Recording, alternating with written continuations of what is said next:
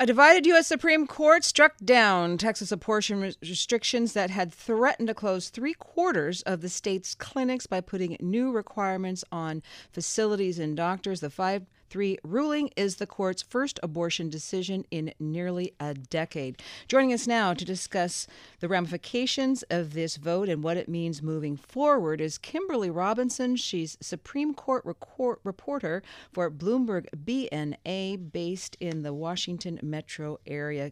Kimberly, welcome to the show. Thanks for having me. So, tell us exactly what this decision means.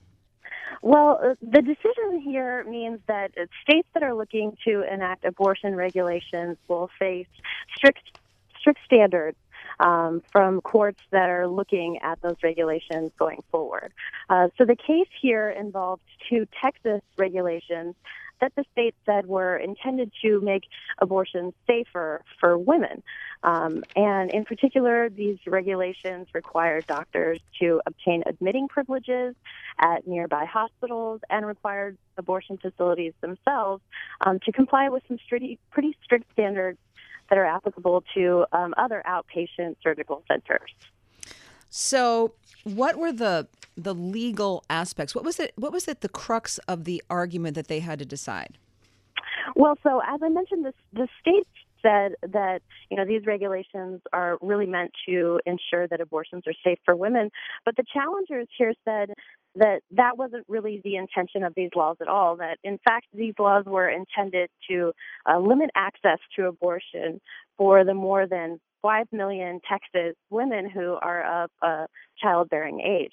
They noted that there were 40 abortion clinics serving those 5 million women before these regulations went into place. But if both of these regulations were found to be valid and did go into place, then Texas will be left with just 7 or 8 clinics to service all of those women. Now, you note, or we note in our story, that abortion rights advocates called the case the biggest since 1992 when the court reaffirmed the constitutional right to end a pregnancy. What does it mean now? Are lots of laws going to be challenged? What does it mean? Well, there are similar laws in other states, and the court's broad language means that those laws are likely unconstitutional.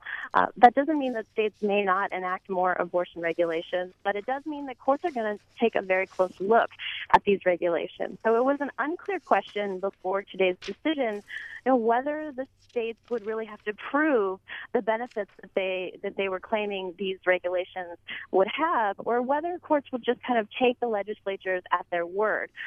Today, in a 5-3 decision by Justice Breyer, the court made clear that courts are going to look at the evidence of the benefits, and if they're not there, then those regulations are going to fall. Kimberly Robinson, thank you so very much for joining us. Supreme Court reporter for Bloomberg BNA, based in Arlington, Virginia.